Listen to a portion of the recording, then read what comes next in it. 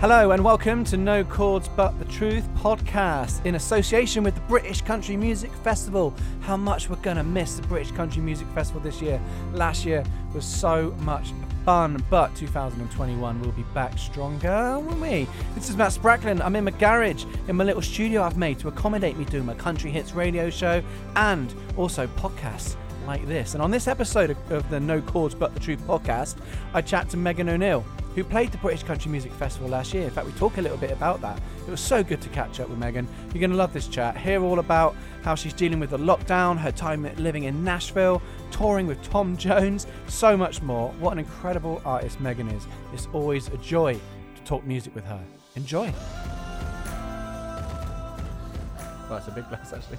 But oh, so jealous. go get something.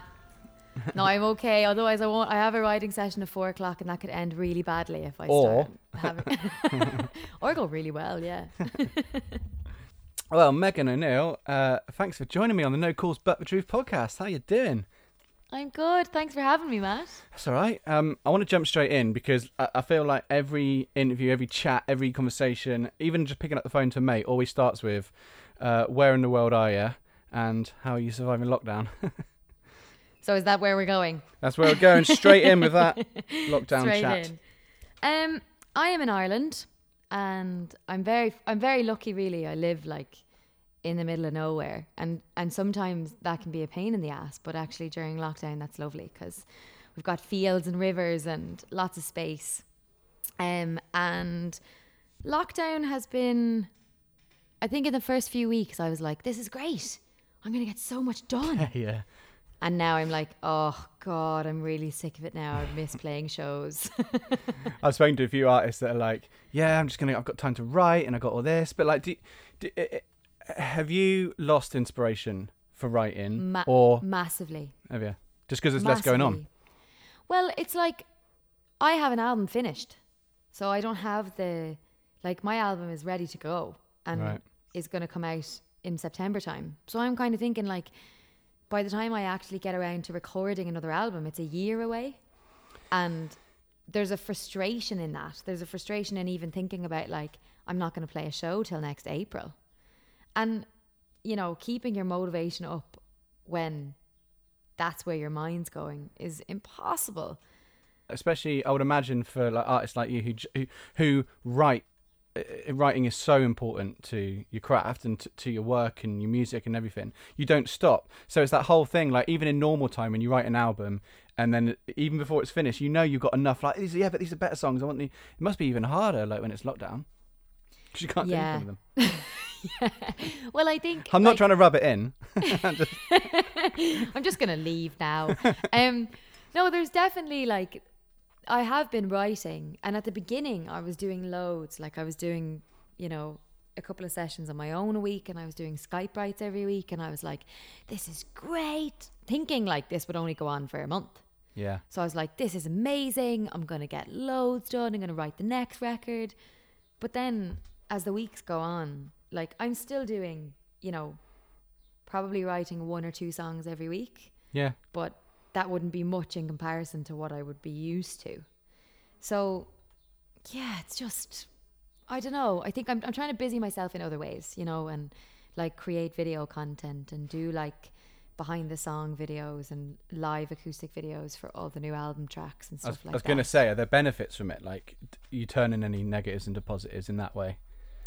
Yeah, I'm trying to say to myself, like, look, Megan, you've written songs every other day for the last decade. Like, enjoy an element of this break where actually you can't do anything. You can't be out. Like this year for me was going to be my busiest year ever as a touring musician. Like I had shows solidly from mid-Feb until mid-November, and so that's a kicker. Yeah, right.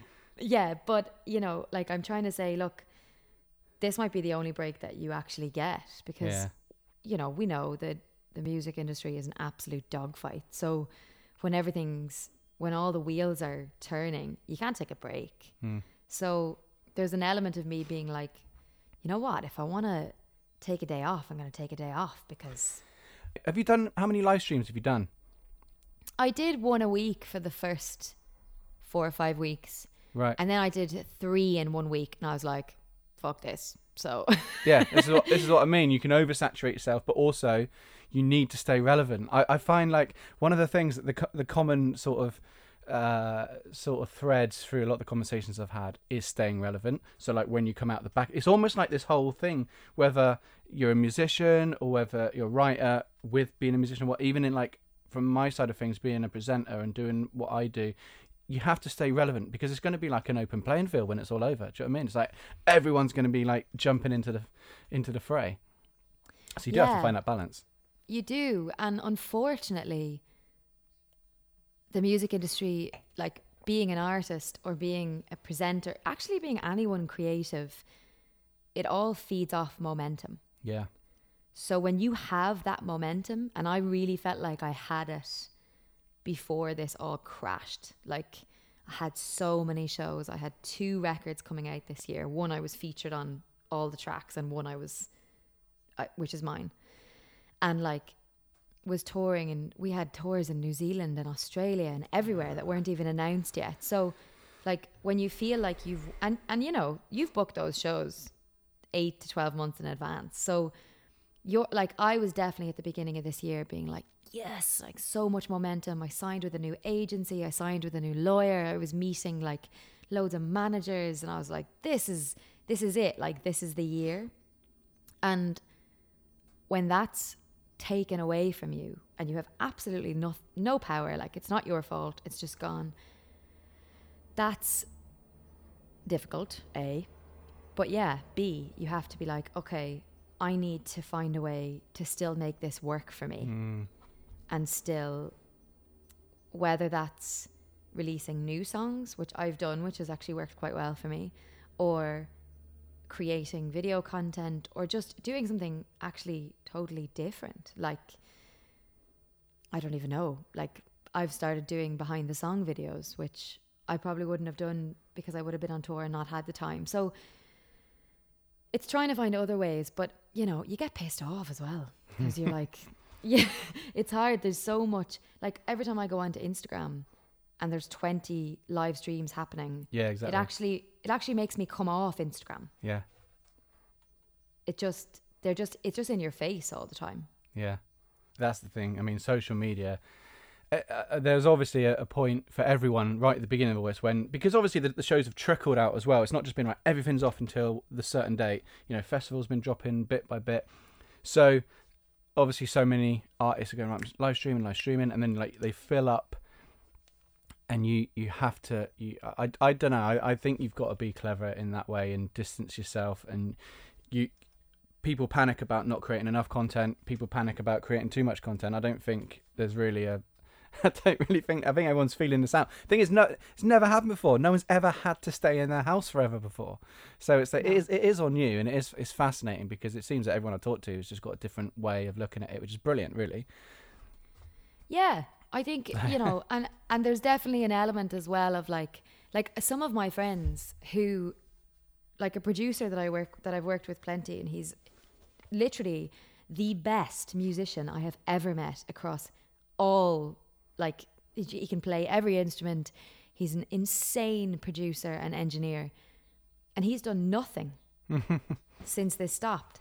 And he was like, I just can't. Yeah. Like, I just cannot find that motivation and that inspiration. So everyone's feeling it out really differently. Yeah. And like, yeah, I think the longer it goes on, the harder it gets to motivate yourself. Yeah. Like I'm playing guitar every day, and guitar is a newish instrument to me anyway. I only really started playing it live like a year and a half ago. So I'm like, great, this is, I can spend an hour a day like improving this instrument. And then I'm like, I'm not going to fucking play this instrument live for a year. What am I doing? So but think how good you'll be then though. I'll be unbelievable. But like, there's definitely that, I think there is a need to feel relevant, but there's also a need to like give yourself a break. Yeah. Like we're all doing our best, and there's this pressure, which is always in this industry. There's always this pressure, but you know, there's this pressure to be like always creating more and writing more and being better and coming out of this with new skills. But like, people are losing people they love. People are getting sick. Like, it's not just a time to improve yourself. Whatever you need to do to get through this, do that. And if you can do some live shows in the middle, great. Do a Keith Urban drive-in show. Did you see that? That's crazy. Yeah, I'm actually doing a drive-in show. Oh, really? Here, yeah, with Hudson Taylor and Jamie Lawson. Amazing. They just announced it there the other day in the paper. But yeah, so things like that are coming out of it are super cool. That is cool. New way of looking at it. Well, I mean, I feel we've known each other for a year or two. Like, I know a fair bit about you. I want to get into it all. But like, where did it start? Like, have you always? I don't know this about you. Like, did you grow up? I was talking to Jake Morrell, on one of these podcasts, and he said, "Oh yeah, I started learning guitar about 16, 17." I was like, "What? Really?" Do you know what I mean? Like, that felt late. But like, what was it for you? Were you always? You come from a musical family? What's the whole background there? Yeah, so I grew up in a typical like Irish family where everybody sings and everybody plays an instrument. And amazing. You'd go down to the pub when you were 10 years old with like a bag of Tato and playing pool in the back room, and everyone would be playing instruments, like pulling fiddles out of their bags. And it was just that's just how it is here. So I really gravitated towards music as a kid. And when I was in primary school, I just wanted to, like, I remember when I was like 5, and that would have been junior infants here. I distinctly remember standing up on the tables in my classroom singing, and I've absolutely no idea what prompted that. Maybe nothing. But I always gravitated towards singing and performing. I was always in plays and shows, and I was big into musical theatre as a teenager. I did a bunch of shows every year. And instrument-wise, I started playing piano at 6. And I did all of my classical grades, actually, because my mum wanted all of us to have an instrument. But as you're, 12, 13, 14, obviously you don't want to. You're like, why do I have to do these exams? They're stupid. But now I'm very grateful that I did all of that. And I genuinely thought my route was going to be musical theatre, but I can't dance. So that's a blocker. It's a little bit of a blocker. I didn't have all three. How did you know you can't dance? Did you just realise it, or did someone say that's rubbish? Well, on a lot of the shows that I did, I got the lead role, but that was due to my voice. Like, that was completely due to my singing, and they would just like minimize the amount of dances I had to be in. And I was like, right, this is a sign. But when it came to going to college, and I was 18, and I thought I wanted to do a course in drama and acting, but the course that I actually wanted, which is in Trinity College, shut down the year I wanted to start it, which is such a shame, because it was like a lot of amazing actors went through that program. And come out of Ireland. But anyway, so I went and I studied psychology at UCD, University College Dublin. And I was there 3 weeks, and I got a scholarship for singing that I didn't even know existed before I went to the college. Again, it was my mum who was like, Megan, did you know they have a singing scholarship at UCD? I was like, no, I didn't. And she was like, well, the auditions are this week, so you better get your ass down there. So I went down and I auditioned, and I got it the 3 consecutive years I was at uni. And that was kind of I had been writing songs since I was about 14, and I'd been in like punk bands and rock bands and pop bands. Oh, like everything. I tried everything when I was a teenager. See, I didn't know this about you. Yeah, I did some rock bands, but I never really looked rock. Like, the blonde hair and the blue eyes didn't really make me stand out in the rock world, really. I should have dyed my hair black. But I did all of that, and then when I went to uni, the scholarship singing took over, because we did competitions and traveled around the world, singing as this small choral group. And that was like insane training. Like it was like an intensive course in singing for 3 years. Amazing. My psychology degree completely fell by the wayside. The singing got way more attention, but I did finish it. And then when I graduated, I was like, right, I've gotten my real degree, as my parents wanted me to get, because in Ireland it's free. Like third level education is basically free. Right. So they were like, look, just go to college, get that education, and then you can do whatever you want. So I came home, I was 21, I'd finished uni, and I was like, right, I'm moving to Nashville. My parents were like, what is going on? And then that's kind of where it all started for me. So I left the day after my graduation, in September of 2012, I believe, and I moved out to Nashville, and then I moved from there to London. So it all just kind of rolled from there, really. So how long were you in Nashville for?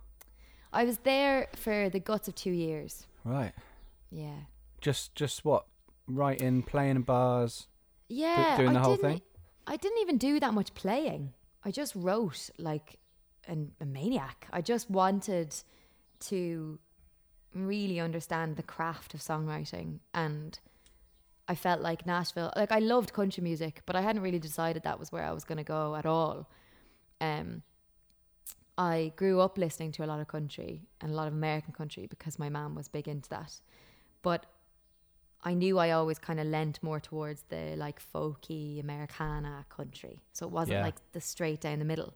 But I just loved that style of songwriting, and I loved so many of the songwriters there. So I was like, great, I'll just go and, you know, try and get into as many rooms as I can. And I was really fortunate with the people that I met. I got like completely taken under the wing of some publishing companies there, and they just put me in, you know, 2 rooms a day, every day of the week. And I just wrote loads. And I came home a couple of times, like in the meantime, for visas and renewal of visas and that kind of thing. But it was an amazing experience. It was very humbling because I came from actually getting like everything I went for in Ireland, I almost got, you know? Yeah. Because Ireland's small and I'm from a small part of Ireland. So when it came to shows or that scholarship or like being in bands, or it was easy for me. Yeah. And then I went to Nashville and I was like, oh shit. Yeah. This is the real deal. But I mean, I know a lot of people that say, well, go to Nashville. Have you been to Dublin? Like that whole feeling of like walking down the streets and people are playing bars. I mean, you know, anyone that hasn't walked around Temple Bar on a Thursday, Friday night, do you know what I mean? It's just like, it's up there for me. I love it. I love stuff like, you know, like the Irish Descendants and obviously like the Dubliners and all that sort of stuff. Yeah. But did you find that, or do you still find that background and that sort of rock that obviously you must have been into to be in those bands coming in and out of your songwriting still? Was that a thing you had to differentiate yourself with in Nashville when you started writing more in the country way? Yeah, I think Nashville really molded my songwriting for quite a few years. Nashville really is the majority of what's been written there back then, definitely was country. And I kind of just threw myself into it and I was like, I'll just learn what I can learn from this, you know. But it molded my first 2 records. The first 2 EPs I put out were like, first one was very country pop, second one was quite country blues, with the band Megan and the Common Thread. So yeah, that molded that for me. And then the more time that I was in London and I was, you know, seeing loads of different live music, listening to loads of different live music, writing with loads of writers that weren't country writers. Yeah. Then I was like, this is more of me, you know? And then I started to bring that back in with the Ghost of You record and way more so with this new record. I don't know if this new record can be termed country, but like, I mean, if Casey Musgraves can be alt country, then this can be alt country. Yeah. Alt country can be anything you want, and if it's not that, just call it Americana. You'll be fine. Exactly, it's grand. But yeah, this one's got a lot more like rock influence and even some pop influence. And yeah, like with the Ireland song, that's a very folky song. And I was going to ask you about that, because that is a little bit sort of a sidestep, isn't it? Back to that real rootsy feel. I love it. Yeah. It's funny because that was the first song I'd written completely on my own in years. Oh, really? That was the other thing with Nashville. Nashville makes you, or with me, I shouldn't speak for everyone, it made me become really dependent on co-writing, because that's just how it works there. And I kind of had, after so many years of co-writing, I was like, I can't write by myself. Like, even if I'd go into a co-writing session and I'd write 99% of the song, I still felt like, you know, the songs I wrote by myself weren't good enough. But when I wrote Ireland, I just loved it. And I was like, this, you know, it feels really me. And it feels like a love song to a place that means so much to me. So I played it live for like a year. And every time I played it live, it was the one song that people were like, that's the one, you know, you have to record that, you have to release it. And so I did, and it's done really well. I put it out like 3-4 weeks ago now, and it's done really well. But I think a lot of the time with, like, when you're an artist, if you're really honest and you write what is really from your heart, that totally seeps through. Like, people hear that and they love that and they resonate with that. So that song is definitely that for me. I guess that's why artists and sort of people that they write with a lot continue to go back there, because that other person hears so much of what's inside of you to get out. Yeah, absolutely. And I think having, you know, 1 or 2 or 3 people that you work really well with, the Dunwells are definitely that for me. I mean, we've had so many deep, meaningful chats at this point. We know everything about each other. They're great. They're great, yeah. So yeah, I think having that relationship with a writer is really important. Going back to what we said earlier on about so much of 2020 has been taken away, looking back on 2019, I know some of the stuff you did last year. It was crazy. Like, what were some of the highlights? Yeah. Last year felt like a real turning point for me. Kind of from when I released Ghost of You, that was like summer of 2018. And from there until now, really, has been super busy. But yeah, last year, like, I did a bunch of shows. I toured in Germany, and I toured in Ireland, and I toured in the UK, and I didn't really release very much music other than Girl Crush, which did really well on the Spotify world. But I toured with Sir Tom Jones. I know. That's crazy, watching those Instagram stories pop up every day. What are you doing? I know, it was crazy. It was absolutely amazing. It's like last July would have been. And we were actually pitching to tour with him again this summer, because he was supposed to be over in Ireland doing like 2 or 3 really big shows, but not anymore. But yeah, we did like 15,000 people a night, which was bonkers.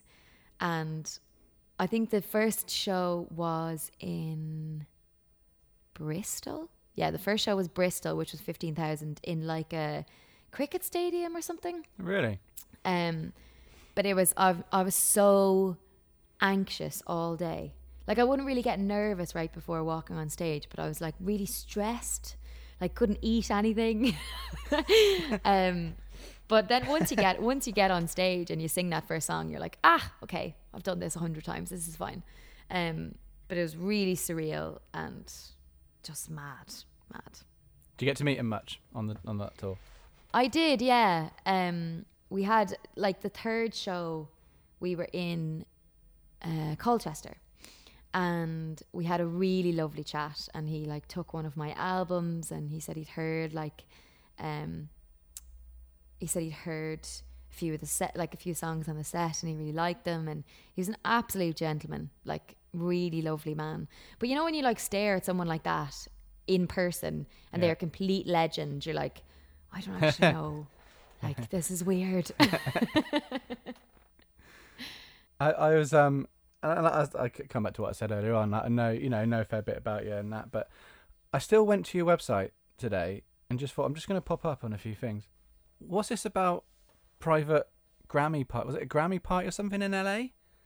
Oh yeah. What's that about?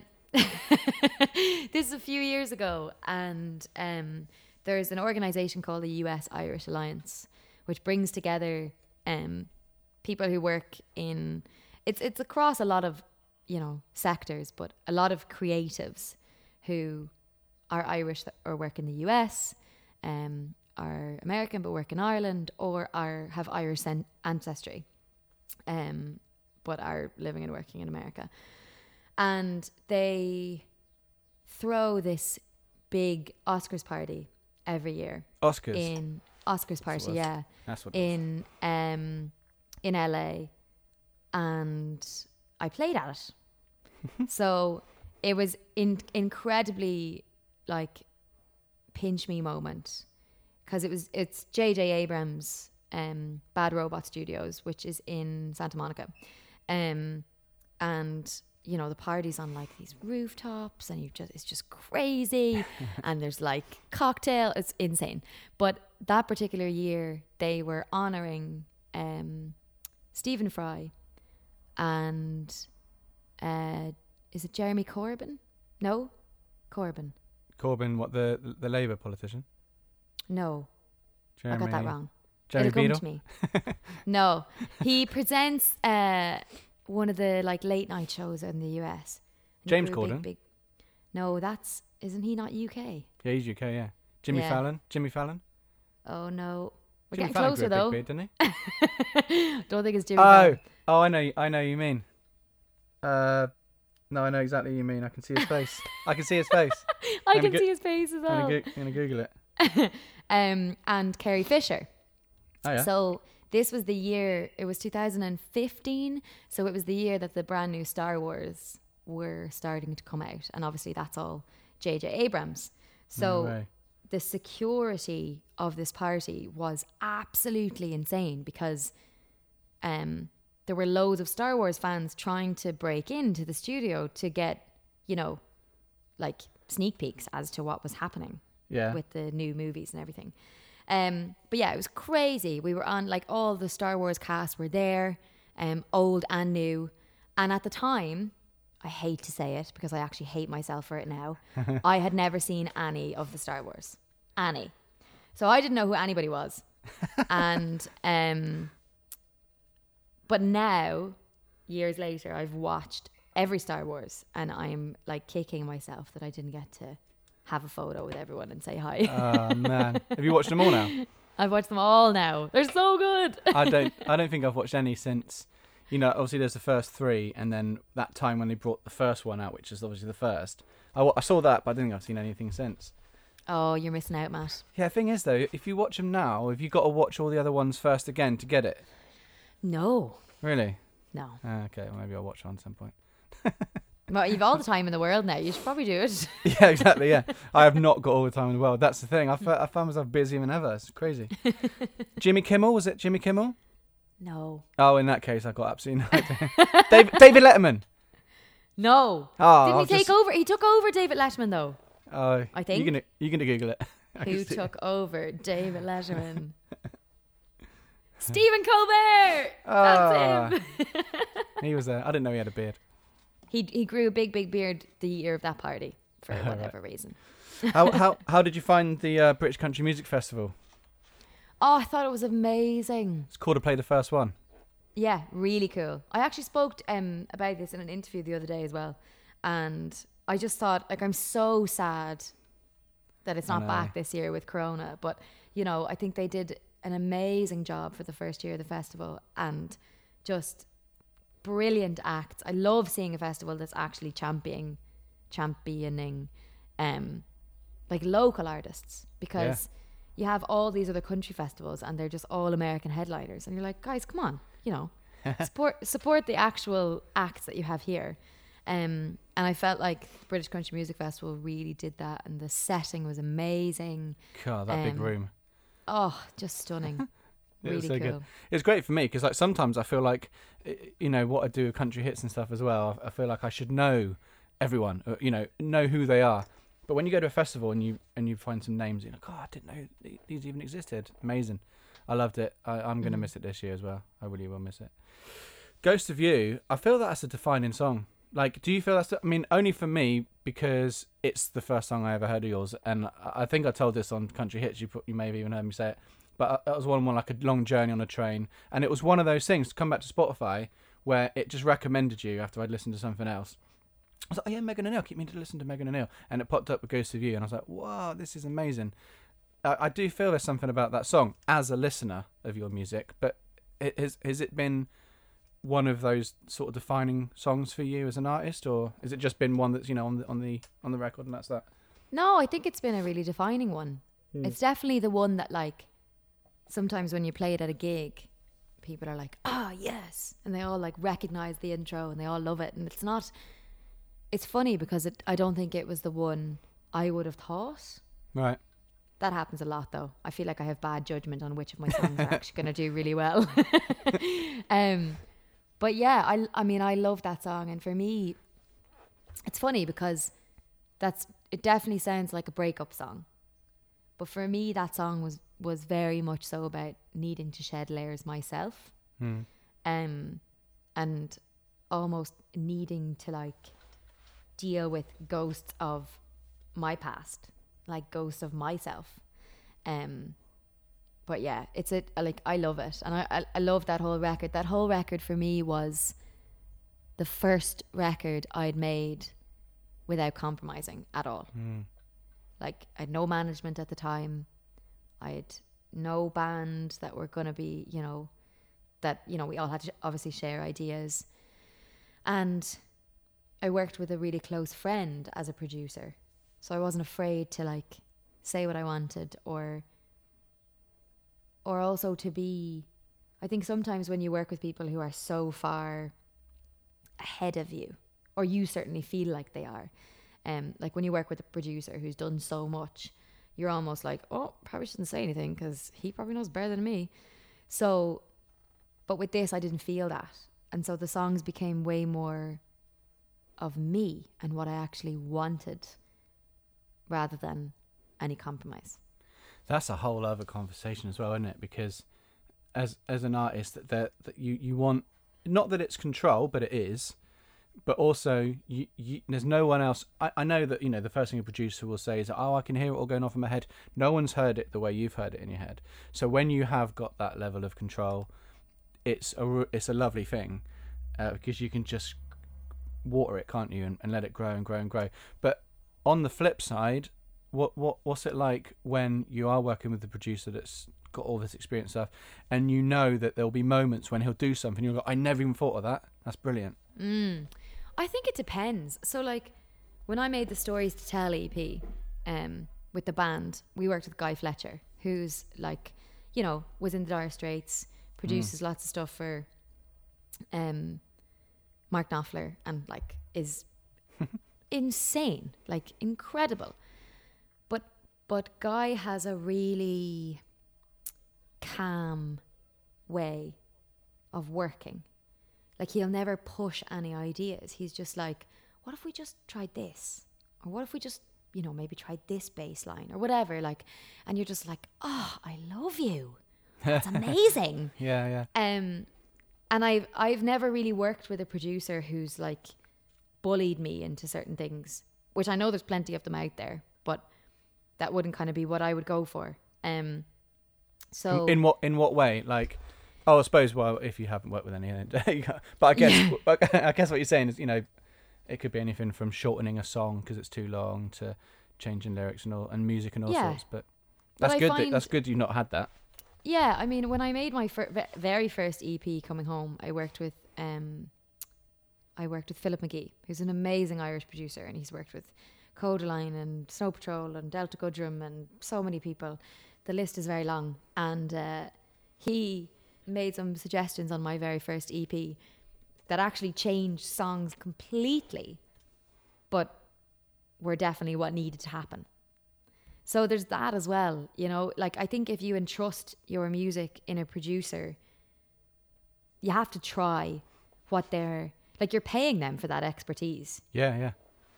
So you have to be open to suggestions they're going to make and things they're going to want to try, as well as they have to be open to things you want to try. Yeah. Like it has to be collaborative. Yeah. Is that what it was like on the record that you got ready to come out? Yeah. How much do we know about that yet? Well, I've released 4 songs from it already. So I've Yeah. released Ireland, Devil You Know, Winter Sun and Rootless. And the plan was kind of to put out 6 singles and then put out the full album. So I'll probably do 2 more singles, maybe one in June, maybe one in August, and then full album in September. Cool. But it's my favourite thing I've ever created. And, you know... Rootless did so well as well, didn't it? Well, and Devil You Know. Yeah. Yeah, they've all done quite They all well, have. which is amazing, obviously. And, you know, I loved so much. I knew I wanted to work with the Dunwells on this record. I had so many life changes and difficult personal life changes throughout the 18 months of making this record. And initially when we spoke about making this record, it was like so it would have been the summer of 2018. Right after Ghost of You came out, and we would have talked about, right, will we go for it? And I was still living in London at that time. So we started recording like the first week of October, and I moved back to Ireland that week, which was completely unforeseen and was not in my plans at all. But I have a sick family member, and I was like, I called the Dunwells and I was like, guys, I can't make this record. Like, how am I going to do this? I'm living in Ireland now. Like, and you know, we were supposed to do it in the space of 2 or 3 months, and I was going to be up in Leeds quite a lot. And Joe and Dave are just the most amazing. Like, they're 2 of my favorite people on the entire planet. And they were like, Meg, it's grand. If it takes us a year to make the record, it takes us a year. Just fly in when you can fly in. We'll make the time. It'll be fine. So throughout, from like October of 2018 until January of this year, we were making that record. Well, actually really until March of this year, because that's when we finished all the mixing and mastering. And I just flew to Leeds for a week out of every month, which was mad, but actually amazing. And it was so therapeutic and so exploratory. We started, I went in there with about 40 songs, I think. And I went in being like, I don't know if I've written a full album, but you know, here's loads of songs. And they were like, fuck's sake, Megan, that's like 3 albums. So we picked our favorite 14 that then became 13, which is, the album is 12 tracks and 1 bonus, really. And they were amazing to work with because they let me totally take my time. And also making a record that way meant we'd do a load of work in a week on, say, 3 songs. And then I'd go away and I'd listen to those for 4 weeks. And then I'd go back and be like, I actually don't like that anymore. Or I want to change that lyric. Or I have a different idea for that. And there was never any time pressure. There was never any pressure of like, oh, we can't redo that. It was like, whatever we needed to do, it was like, great, let's scrap the whole thing and start again. Let's just forget about that 4 days work, you know? So it was an amazing way to make a record, and there were so many wonderful people involved. We had Lucy Revis come in and do live cello on a couple of tracks. Todd Doyle here in Ireland, he did drums. Dave and Joe obviously were, you know, above and beyond and played loads of different things. Yeah.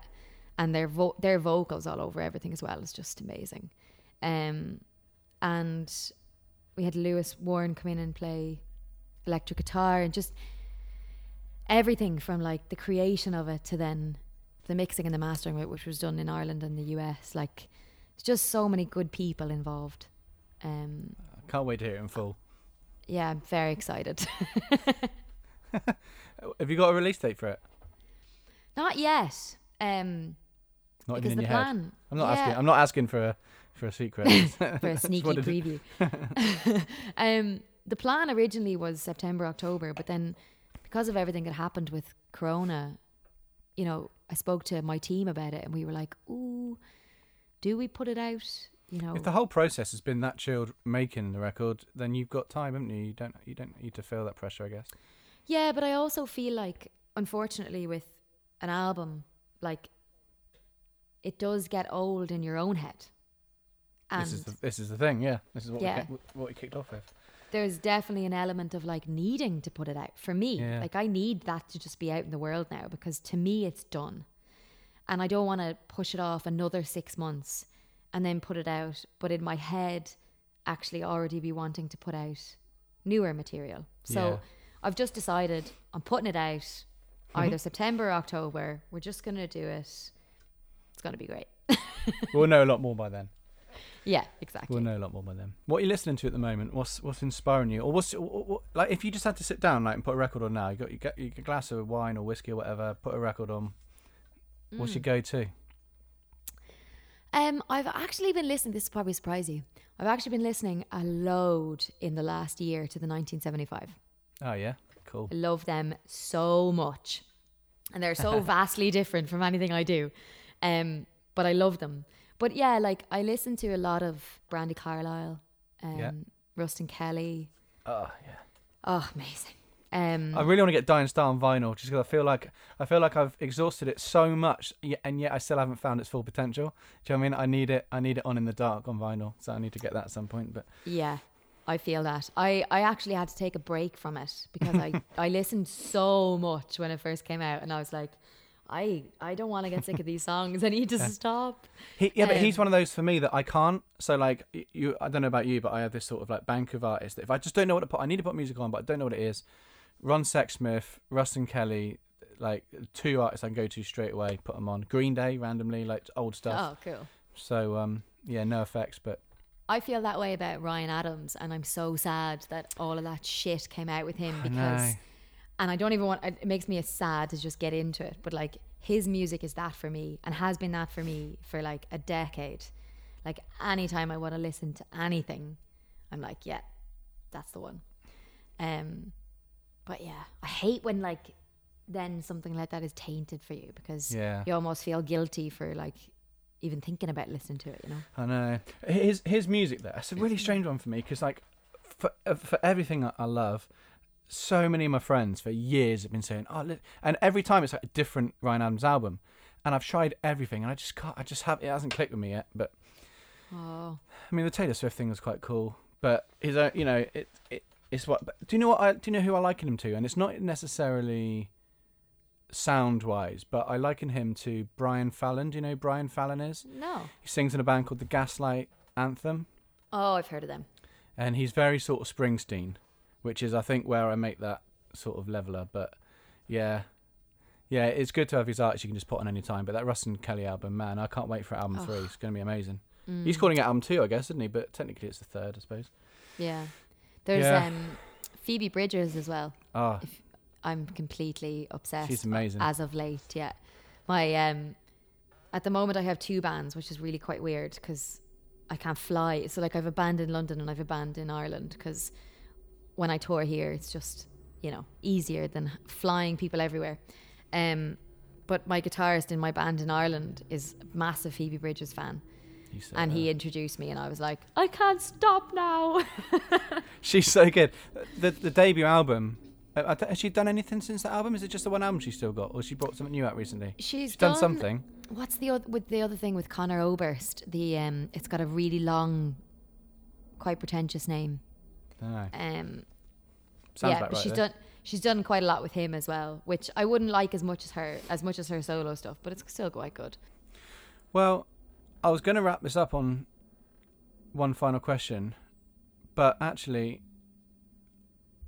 I'm not going to, because that was such a fun chat, and my last question was going to be, what's your biggest struggle? And I'm like, I don't want to end it on like a downer.